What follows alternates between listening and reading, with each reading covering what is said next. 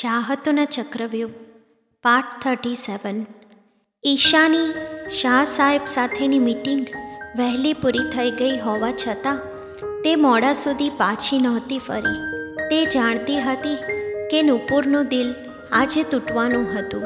તે સારી રીતે જાણતી હતી કે નુપુર ખૂબ લાગણીશીલ વ્યક્તિ છે.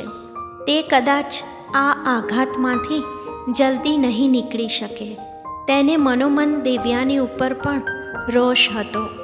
દેવયાનીના કારણે તેની સહેલીના અરમાનો ધૂળમાં મળી ગયા હતા. દેવયાની જેવી હસ્તી સામે નુપુરના પ્રેમનું શું ગજું હતું, અને એ પણ એકતરફી પ્રેમ. બિચારી નુપુર. ઈશાને લાગ્યું કે આવા કપરા સંજોગોમાં તેણે નુપુરનો સાથ આપવો જોઈએ, તેને સંભાળવી જોઈએ. અને આ બધું વિચારી કંઈ જાણતી ના હોય તેમ નુપુરના રૂમની બહાર નોક કરવા લાગી. નુપુર પણ જાણે ઈશાની રાહ જોઈને જ બેઠી હતી. તેણે તરત જ દરવાજો ખોલ્યો અને ઈશાને વળગી છૂટા મોઢે રડવા લાગી.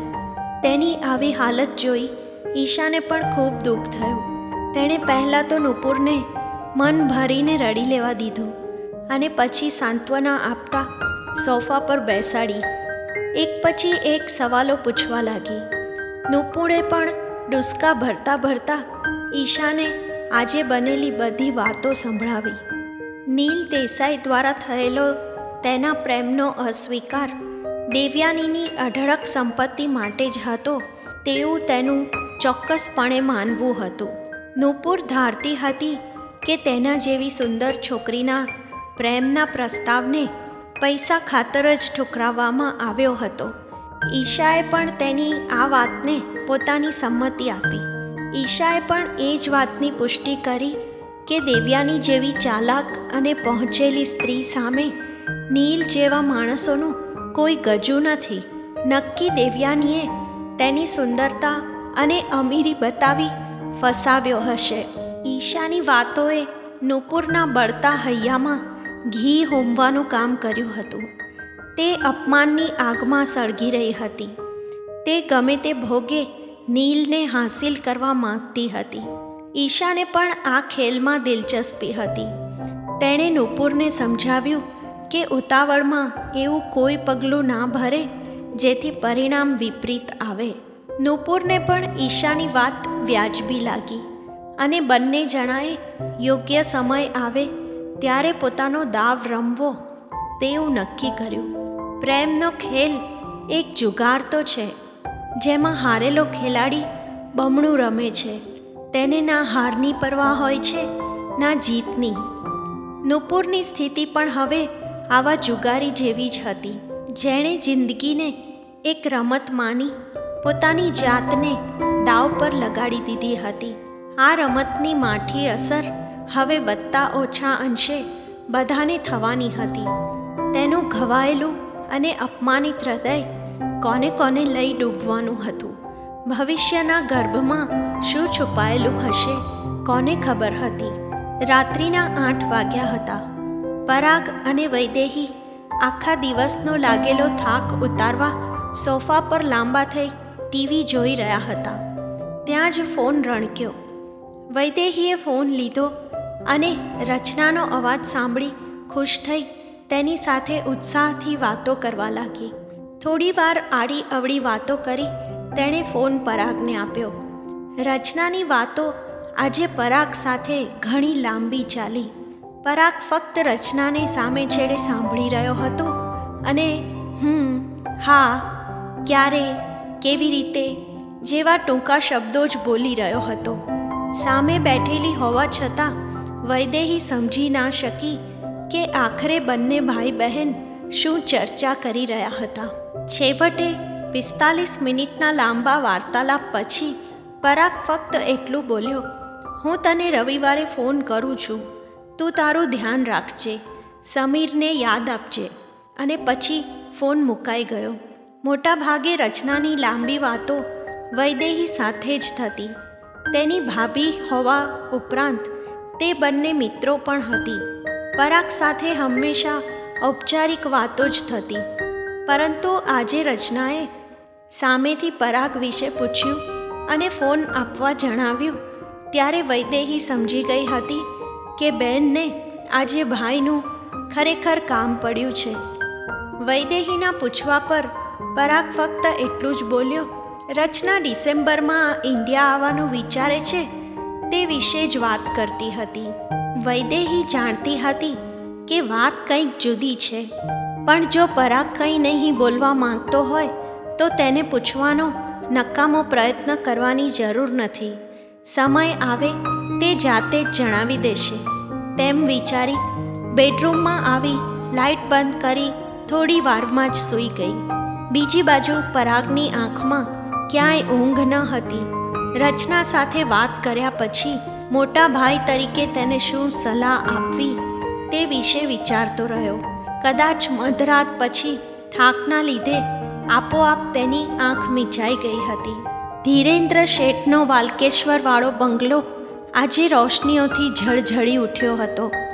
બંગલાને આજે ચારે તરફથી દુલ્હનની જેમ સજાવવામાં આવ્યો હતો. દેવયાની શેઠ અને નીલ દેસાઈ, બે ઝળહળતા સિતારાઓ આજે સગાઈના બંધનમાં બંધાવાના હતા.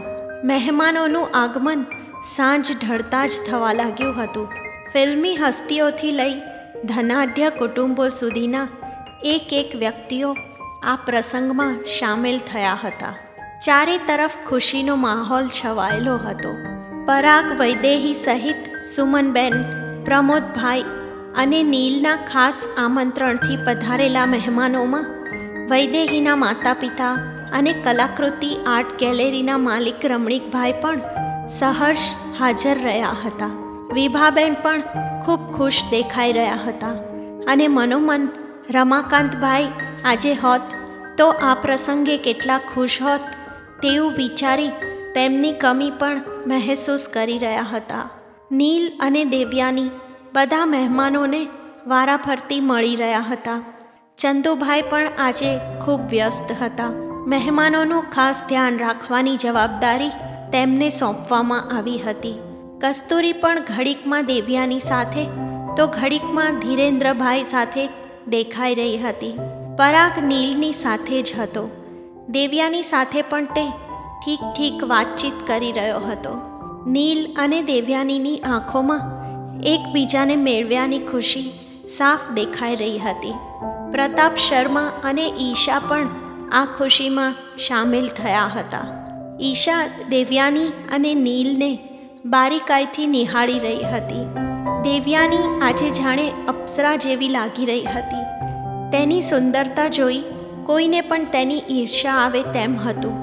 તેનો બેદાગ ગુલાબી ચહેરો અને કથ્થાઈ રંગની સુંદર આંખો, તેની હસવાની સ્ટાઇલ અને એક સરખા આકારમાં ગોઠવાયેલા દાંત તેને ગજબની સુંદર બનાવતા હતા. તેનું શરીર સૌષ્ઠવ પણ ભલભલી છોકરીઓને પણ શરમાવે તેનું હતું. તેની સાથે ઊભેલા નીલ દેસાઈ પણ તેને ખરેખર ટક્કર આપે તેવા હતા. કુર્તા પાયજામામાં આજે તે ખૂબ સ્માર્ટ દેખાઈ રહ્યા હતા. કોણ જાણે કેટલી છોકરીઓના દિલ આજે તૂટ્યા હશે. તે દેવયાનીનો હાથ પકડી ચાલી રહ્યા હતા. તેઓને જોઈ ઈશાને એકવાર તો થયું કે ભગવાને જાણે આ બંનેને એકબીજા માટે જ બનાવ્યા હશે. રિંગ સેરેમની કરવામાં આવી. એક પછી એક વડીલોના આશીર્વાદ પણ લેવાયા. ખાણીપીણી અને મસ્તીનો દોર ચાલ્યો. ઘણા લોકો ખરેખર ખુશ હતા તો ઘણા ખુશ હોવાનો ડોળ કરી પરાણે હસી રહ્યા હતા, તો અમુક લોકો અંદરો અંદર ગુસપુસ પણ કરી રહ્યા હતા. નીલ દેવયાનીની ઉંમરને લઈ પણ ચર્ચાઓ ચાલી રહી હતી, પરંતુ રાજાને ગમે તે રાણી એવા વાક્યો સાથે ચર્ચાઓ શમી પણ ગઈ હતી. ધીરેન્દ્ર શેઠે આજે સંતોષનો શ્વાસ લીધો હતો. લંડનથી નીકળ્યા ત્યારે મનમાં ખૂબ ચિંતા હતી, પરંતુ ધીરે ધીરે ચિંતાના વાદળો હટ્યા હતા. નીલ અને દેવયાનીના દ્રઢ નિશ્ચયની આગળ એક પછી એક બધાએ હથિયાર હેઠા મૂક્યા હતા અને આજે તેમની લાડકી દીકરી દેવયાની સગાઈના બંધનમાં બંધાઈ હતી. લગભગ અડધી રાત સુધી નીલ, દેવયાની, પરાગ, વૈદેહી અને બીજા મિત્રોની મહેફિલ જામેલી રહી. નવા કપલની મજાક મશ્કરી સાથે બીજી ઘણી રસપ્રદ વાતો પણ થઈ. ઈશા પણ તેમાં કુતૂહલવશ જોડાઈ. દેવયાનીએ જણાવ્યું કે તે અને નીલ કોર્ટ મેરેજ કરશે અને પછી થોડા સમયમાં આ જ રીતે રિસેપ્શનનું ફંક્શન યોજવામાં આવશે. રિસેપ્શનના ફંક્શનમાં હાજર રહેવાનું આમંત્રણ બંને જણાએ અત્યારથી જ બધાને આપી દીધું હતું. કસ્તુરીએ જ્યારે રિસેપ્શનના વેન્યુ અને થીમ વિશે બધાને જણાવ્યું ત્યારે મિત્રોએ નક્કી કર્યું કે આવો ભવ્ય સમારંભ અટેન્ડ કરવા તેઓ અત્યારથી જ રાહ જોશે. નીલ અને દેવયાની એકબીજાને મેળવીને પોતાના નસીબ પર ગર્વ અનુભવી રહ્યા હતા. જલ્દીથી કોર્ટ મેરેજ કરી એકબીજા સાથે હંમેશા રહી શકે એમ ઈચ્છતા હતા. દેવયાની પણ હવે નીલની પરિણીતા બની એક નવું જીવન જીવવા માંગતી હતી. તેના જીવનની અધૂરપ પૂરી કરવા માંગતી હતી. નીલના બહુ આગ્રહથી પરાગ અને વૈદેહી થોડા સમય અહીં રોકાવાના હતા. નીલ ઈચ્છતો હતો કે કોર્ટ મેરેજ વખતે પરાગ અચૂક તેની સાથે રહે અને પરાગે પણ તેમાં સહર્ષ સંમતિ દર્શાવી હતી.